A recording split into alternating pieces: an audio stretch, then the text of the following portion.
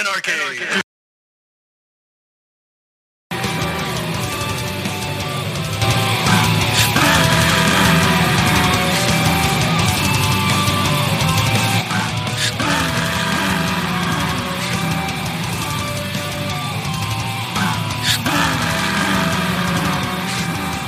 Welcome, everyone, to Anarchy in Space. I'm Nikki P. here with Eric Heiler. How are you doing today, Eric? Doing pretty good. Pretty good. Locked up behind closed doors. Not allowed to see people. You know, today we're being reminded how many people think that a bunch of women and children deserve to die because someone may have been a pedophile. May have been. Yes. Whether or not that's true, I still don't think that the kid's reward for that is death. Right. In a fiery prison. But what am I? So you can take that we're recording this, I believe, on the end of the 51-day siege at Waco. So it's a somber day. And looking at some of the posts on some of my friends, or some of the comments on some of the posts, pretty rough reading. There's some really stupid fucking people out there. More than that, there's some evil people out there. The shit that they're willing to let sail. Yeah. My personal favorite is seeing all the status remarks under the FBI trophy pictures. Mm-hmm. And they're like, well, these aren't trophy pictures. They were, the evidence. I was like, oh, these are obviously trophy pictures. Yeah, if there were evidence, the guys wouldn't be in the pictures. Yeah, posing with dead bodies, burnt dead bodies. Did they need 5 pictures of different guys at the same scene? Like, none of that makes any sense, but whatever. No, not at all. But we're not here to talk about Waco. No. We are here to talk about The Expanse. And I messaged Eric today to say I just picked up book 7, and it's so hard to go back and talk about this old stuff, like being so far ahead now. Yeah. But in episode 7 was a fun episode. It was Tilting at Windmills, I think it was called.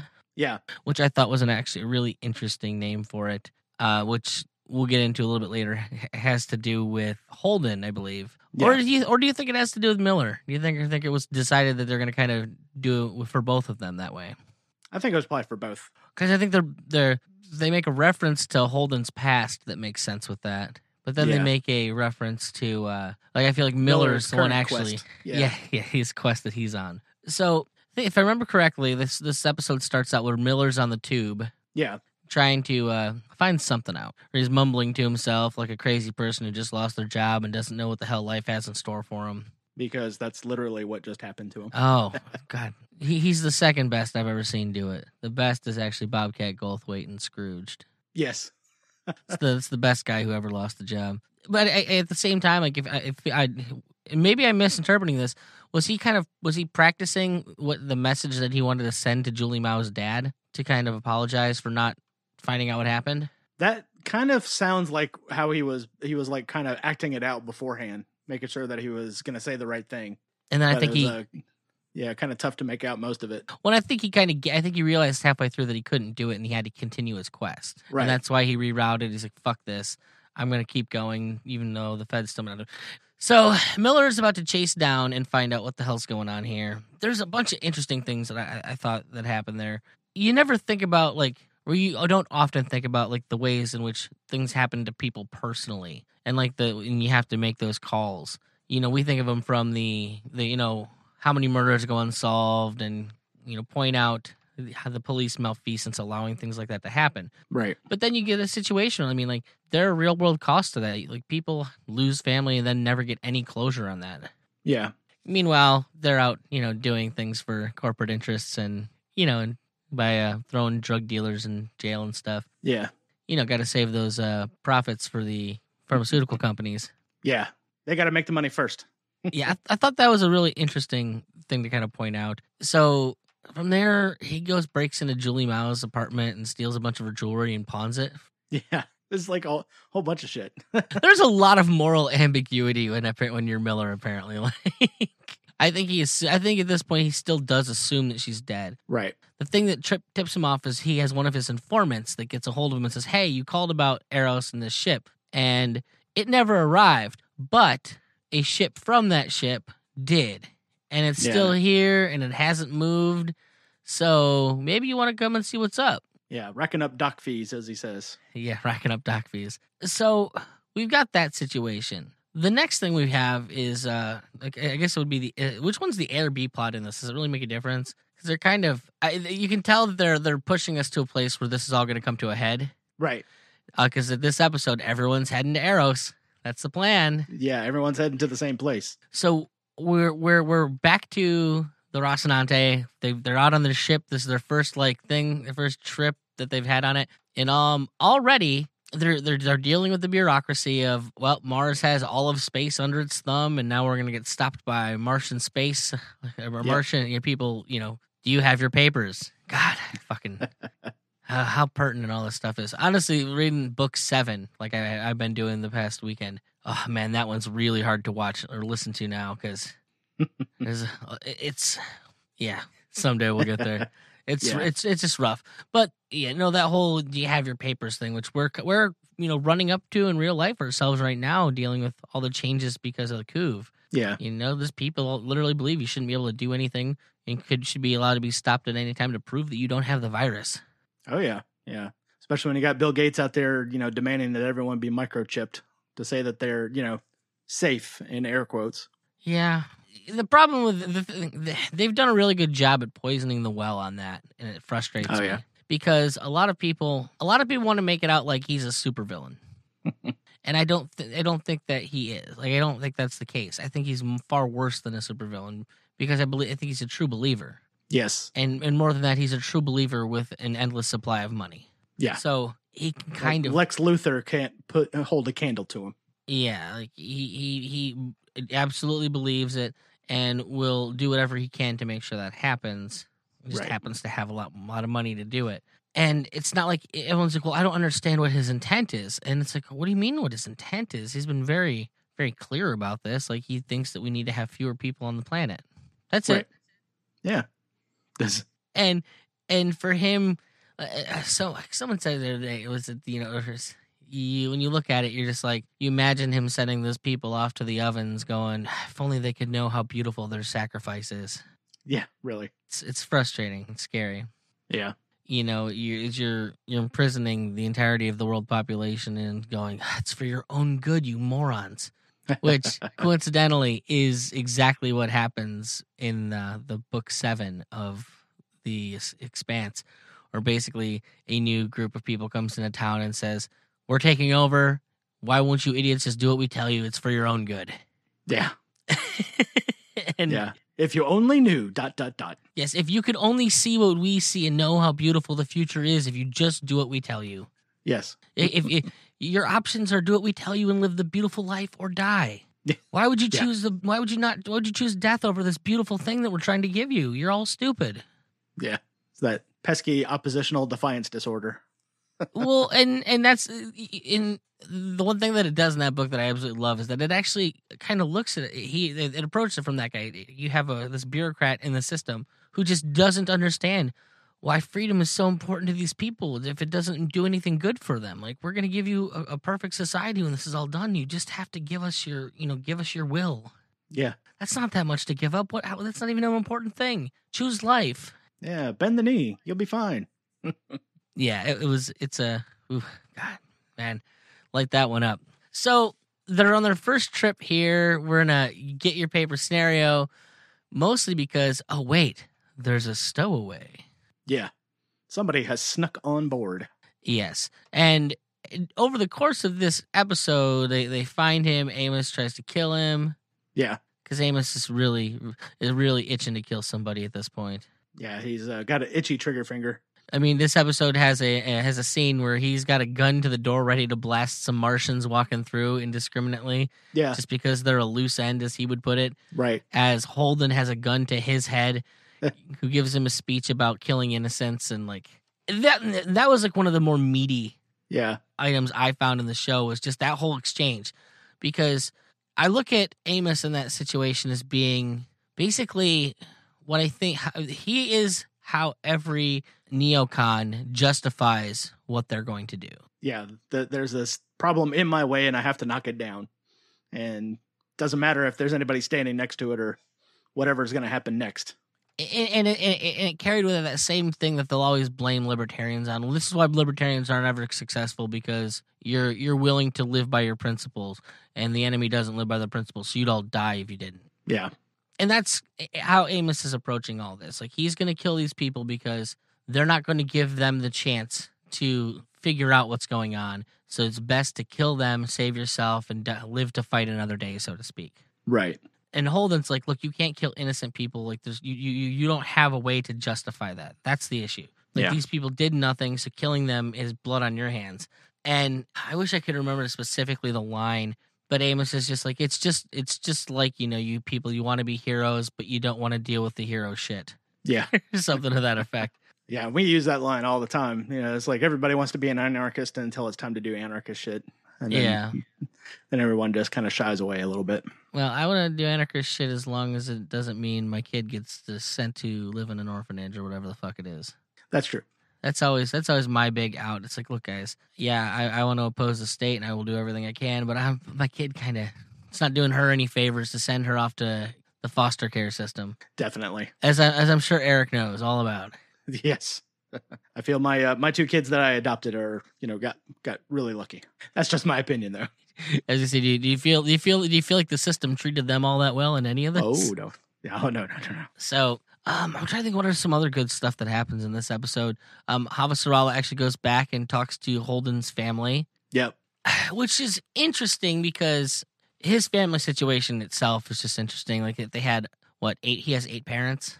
Yeah, 8 parents, all different. Their different DNA was put into him. And as Avasarala makes the claim that, they were just trying to get some kind of land rights because of that through him. I'm not exactly sure how that system worked out, but it'd be kind of interesting. I guess they probably go into the detail in that in the books. Well, what's actually interesting, the woman doesn't actually kind of disagree with her, and kind of when they're actually getting into the meat of the conversation, kind of says that is what it was about. Right. His family had raised him from birth to be a protector for the land. Right. Like, they taught him how to do all of the revolutionary shit that they were doing and how to be revolutionaries. And this is actually a really good question for, all of us anarchist types, is that, we raise our kids to the best of our ability and give them the tools, but do we do too much to force them down the path where we are? True. Do we try and make them too much like us and justify it by the same means that that general in the Air says, look, if you could just see how beautiful the world is when you see it through my eyes. Right. Do we give them the choice, or we just say we do it to try and protect them? Yeah. And ultimately what ended up happening with Holden in this past is that, like, he was 18, and his mom, the woman who actually did the actual birthing, said, look, go get as far away from here, because in her eyes, she'd given the kid a quest that he could never win. Right. Which they make a reference to in Cervantes, right? And the Cervantes is Don Quixote, right? Yeah, Don Quixote of La Mancha. Yeah, Man of La Mancha. They make a reference where it's like, James always thought that it was a beautiful story. Yeah. And she's like, I didn't have the heart to tell him it was a tragedy. And Holden definitely, as the story progresses, does really kind of emblemize Don Quixote in the sense that, like, he's always fighting some new monster. Right. As the story goes, he always has to do the right thing, and he always, attacks it head on. It's a TV show, so he makes out good at all times. It always works out for him somehow. But that's definitely his character. It's just trying to do good by everyone. So back on the ship, one of the things we have is, though, they've got a stowaway who's been with them since Tycho. Yeah. And we know that stowaway is there through the dialogue because of, what is it? He's been sent there by Havasarala's people over at the UN. Not specifically her, but that guy who she reports to. Yeah, he was the guy was like, well, we're going to take Holden off of the board, but that's going to come a little bit later. But then you kind of realize it's like, oh, that's where the stowaway came from. Yeah. He's a UN spy. Yeah, he's a spy. And, Amos wants to kill him anyways, even before he knows he's a spy. So there's that. That's kind of fun. Came pretty darn close, too, because he smacked his face mask into the wall a couple of times until it breached it. Oh yeah, I love Amos. Which, by the way, is really fun in book 7 because he's old, like they're all old now, and Oh. old Amos is more fun. Just something about it. So let's see here. I'm trying to think specifically about all the stuff going on. There's something interesting about that last scene where Miller is actually off headed to Eros, and just it's such a sad, depressing scene. Like the people that are headed to this place, and when he's being forced Yeah. to say goodbye to cutie cop lady earlier. Yeah. She calls it specifically that's a garbage dump. Why would you go there? Yeah. You're not seeing the sights. It's a trash heap. Yeah. I like her character, although, I think her character does well to represent that not all cops are bad thing. Yeah. Because, she definitely seems like she's on Miller's side and is maybe keeping her nose down so she doesn't have to suffer the same fate he does. Right. But is willing to believe him that something's rotten in the state of Denmark, Yeah. And I don't know. What are your thoughts like on a character like that? Are they there just so we don't hate outright? Yeah, you got to have that, the alleged good apple in there, and she's definitely that character is the good apple. She kind of cares about Miller, doesn't want to see him get hurt or get into trouble, so she comes and checks on him. Yeah, Even Miller's not a good apple. Yeah, no, he's not a good apple either. He's taken up this cause and has like some sense of justice in it, but you know. I kind of view Miller as like chaotic neutral. So there was also that scene where he actually went and found what's his name? Dawes. Yeah, he went and found Dawes. Yeah, and he's kind of in this situation where I think he accuses where Dawes says, "You don't understand. I've been rooting for you from the beginning until you were, I get the impression that we realize Dawes isn't behind what happened, and I think that's the first time Miller kind of gets an inkling of that. Yeah, like he can hate Dawes for all the reasons he does, but not for that. Yeah, and then even Miller says, while I was in the airlock, I was thinking about what you had said, and he goes, you thought about me just before you were going to die. That's interesting. Yeah. Well, yeah, out of all the things that you could think about, like that's what you have in your life is that all you have is this consuming hatred for me. Yeah. Like there's nothing else that you should have been more worried about. No family, no friends, nothing. Yeah. That's really what this is all about. You need to get something in your life. Yeah, really. Like not even Lady Cop. Weren't even thinking about her when you're about to die. And they did kind of set up the bad timing thing because I think like there was a moment where she's like, "Look, I love you and I don't want you to die, and I feel like that's where you're headed." And he's like, "Yeah, but this is where I'm headed." And he's holding the necklace that he won't give up. Yeah, I think it was kind of saying, "Oh, well, maybe in another life we could have been a thing, but now I need to follow this because I'm in love with this girl." Yeah. Yeah, he kept that one bracelet or necklace or whatever it was to himself. He goes, "No, that's not for sale." It's like, you took everything else. Yeah. Yeah, it's like I said, it's an interesting story. I was very interested in the way Avasarala handled the going to visit Holden's family. Yeah. Because the entire time they're like, you get the impression that they're terrified of her going there because they see them as being political dissidents. Yeah. And you can see how perhaps a less scrupulous person or a person with a different need might have done things differently because, when she goes in there, she's very clearly, they're doing we don't want to hear any of your bullshit. Yeah. And so they're both kind of painting a line of bullshit for each other. Yeah. And she points out very clearly, look, if I wanted to fucking blame all this, I could have you wiped off the map. I could say that you're a terrorist cell that raised a terrorist son, and now he's out there killing people, fell in with OPA because of how you raised him and all that. Yeah. And technically she would be right because those events did transpire. It's just how you're spinning it. Exactly. Like the motivations aren't exactly what that story would tell you, but right. All the pieces look the same in the chessboard. It doesn't matter where they were headed when the game ends, Yeah, exactly. But there is at least you get the impression that she takes the law seriously. Yeah. Like she's willing to play games, but it is meaningful to her. Because, this is a situation where it's a generational land deed is what's going on and why they have that land and why they basically live like fucking farmers. And she kind of looks at them like, "Look, you fucking Amish pieces of shit. Why would you choose this fucking life over a piece of land?" Right. That being said, but we all know how expensive land is in this world where drastic overpopulation, and Yeah. you get the impression is like she's heading down there, that it's not a normal thing to go anywhere. Although, did you find it funny that like she's just traipsing through the fucking middle of nowhere to this cabin in the woods in like her crazy gowns? Yeah. I do love her character for like the outfits, if nothing else.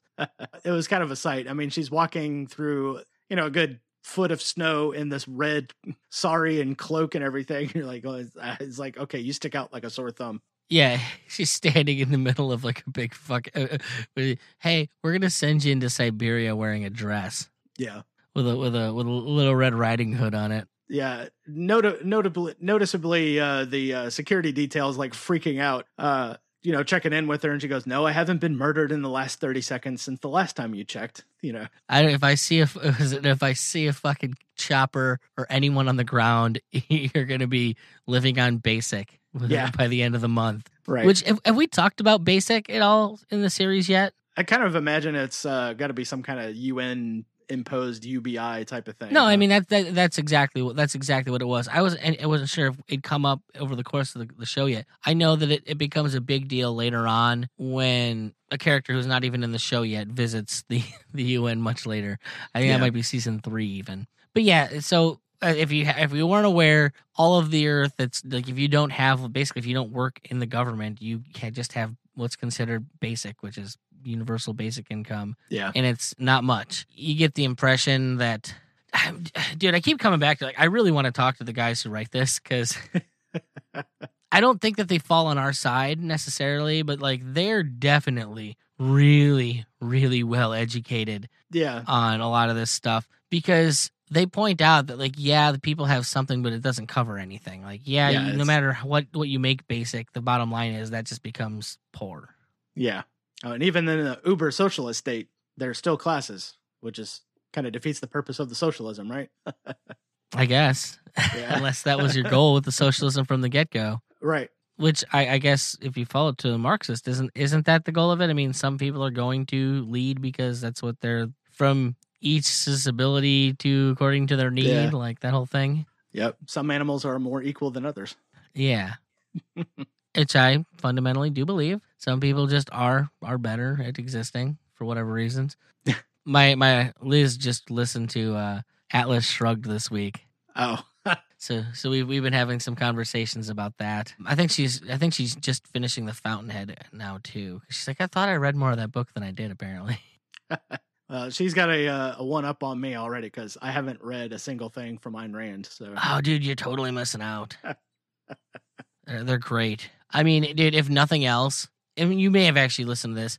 Look up the 20th Century Motor Company speech, and it's like 20 or 30 minutes long, but it lays out the history of essentially what living by that philosophy did to a specific company within the story, and it's pretty fucking dark, but it goes over the psychological changes that happen in people going from like a capitalist scenario to a communist scenario, from each according to, and he's like eventually just becomes the only way to get anything is to have more need than somebody else. And so it's just a race to the bottom to see who can need more.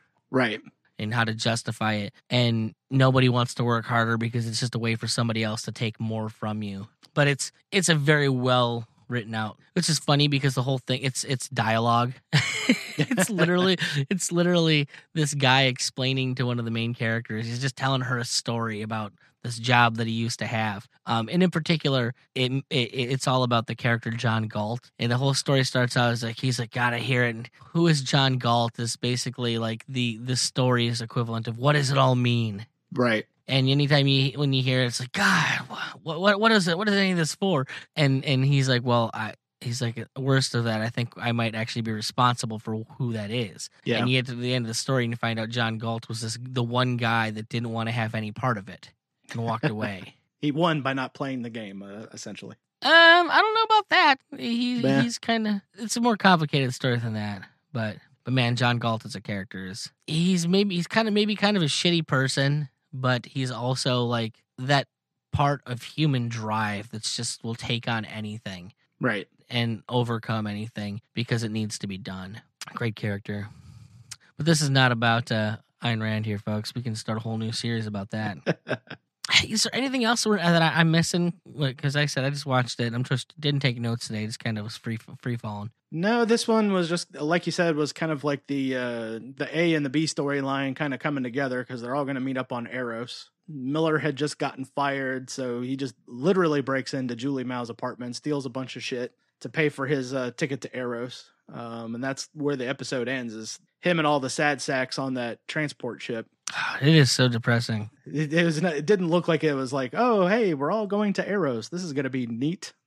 You can tell like there was people on there was like, oh, this job sucks. They're shipping me over to Eros. I can't believe this. Yeah. And then Miller's there just, messing around with Julie Mao's bracelet. Even he doesn't look. Yeah. Even he doesn't look like he's happy to go, but he looks like this is the next step it looks like the next step in a mission that he doesn't know or understand at this point. Right. He just decided to do this, and that's where it's taking him next. Yep. You want to go and I guess do the details on it?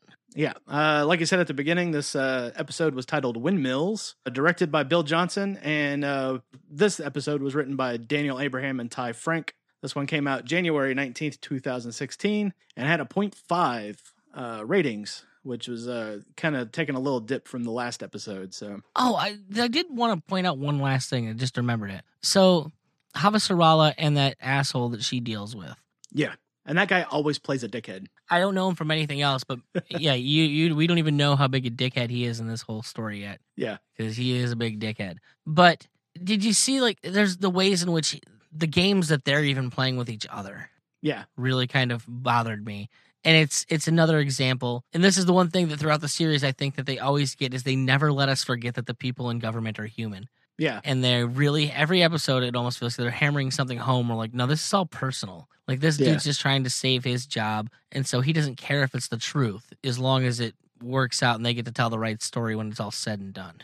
Right. And I definitely feel like that's something that, like, I'm, all the way into book 7, that's something that they really, really hammer home is that all of this stuff is always enacted by people. Yeah. And the reason it's flawed is because it's always people. Yeah, because the human that's doing it is also flawed in its own unique character. So I wonder if I could actually get a hold of the authors for this. I guess you could find an email, send out an email. It's like, hey, by the way, we're doing a podcast about this show. Well, and it's like the thing that's I don't know. I've never seen many other people talk specifically about the politics of it, and it's clearly everything the show is about is the politics. Yeah. So everyone else kind of really looks at it as like an adventure story, and it is. Yeah. But the setting and all the important bits all focus on just the shit that is people interacting and allowing governments to. One of the things that I really liked about this newest book 7 is that they're really kind of getting at that. In particular, that what's the difference between a company and a government? And I will say, there's certain ways in which it kind of made me a little uncomfortable with some of the ways I would normally look at these things, because it really blurs the lines between when something is a big company and something is a government. Where do they become different things really? Yeah. So something to look forward to, folks. Yep. All right. Well, I think that's all we got for today. Anything else? Nope. I think that's it. We'll come back next week with episode 8 and go on from there. And then this season will be wrapped up in a few episodes. So I was gonna say, how many more episodes do we even have in this season? It's 10 episodes, so we'll have 8, 9, and 10 coming up. Oh wow! Then where the hell does this season even end? Then I'm trying to remember where the season goes to. There was some things that happened, and some people got hurt. And how far have you gotten so far in the series? I'm still in the early season 2. And they met the Marine and everything, but you just let us catch up. Yeah, I let my Prime lapse, and so now I've got that back, and so it's I'm trying to go back and catch up. So all right, bud. Well, you have yourself a good one, and to all you folks, see you next week. Yep, later.